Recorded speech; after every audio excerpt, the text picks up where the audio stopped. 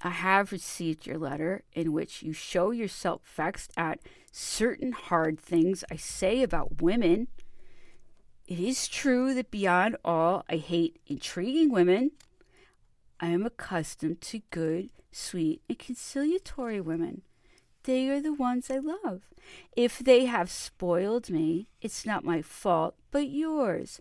Besides, you will see I have been very good to one woman who showed herself sensible and good, namely Madame Datsfeld. When I showed her the letter of her husband, she said to me, sobbing with profound emotion and ingenuously, "Ah, that is indeed his writing." When she read it, her tone went to my soul. She made me suffer. I said to her, "Ah, well, madame, throw that letter into the fire. I shall never now be able to order your husband punished." She burned the letter and seemed to be very happy. Her husband is now freed of anxiety.